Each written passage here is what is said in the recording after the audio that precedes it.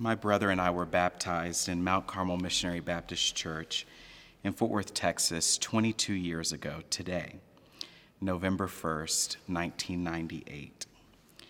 Present that day were our parents, grandparents, an aunt, cousins, and members of our 150-member church.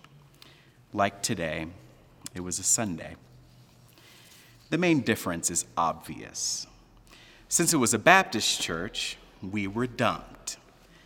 The children you will see in just a moment will have water poured over their heads. When I consider the two occasions side by side, two things strike me: water and saints. First, water. Water is a recurring motif throughout not only Scripture, but church history. Genesis opens with the earth as a formless void, and the Spirit or wind of God sweeps over the face of the deep waters. The Israelites are delivered from captivity in Egypt through the Red Sea. Jesus is immersed in the River Jordan by his cousin John the Baptist, a moment that inaugurates his public-facing work of healing the sick, announcing good news to the impoverished, and raising the dead. Water, or chaos, or the deep, is the staging ground for God's liberating action. For those considering having their child baptized or being baptized themselves, please be advised. Water holds both danger and possibility. Second, saints. As I said earlier, an extensive web of loved ones were present the day I was baptized. My loving parents, their parents, my aunt, cousins, and my childhood congregation. They will forever be my first saints, the people in my life who pray for me and desire the best for me. Little did I know at age 8 that there is also an invisible host of saints praying for me, desiring the best for me.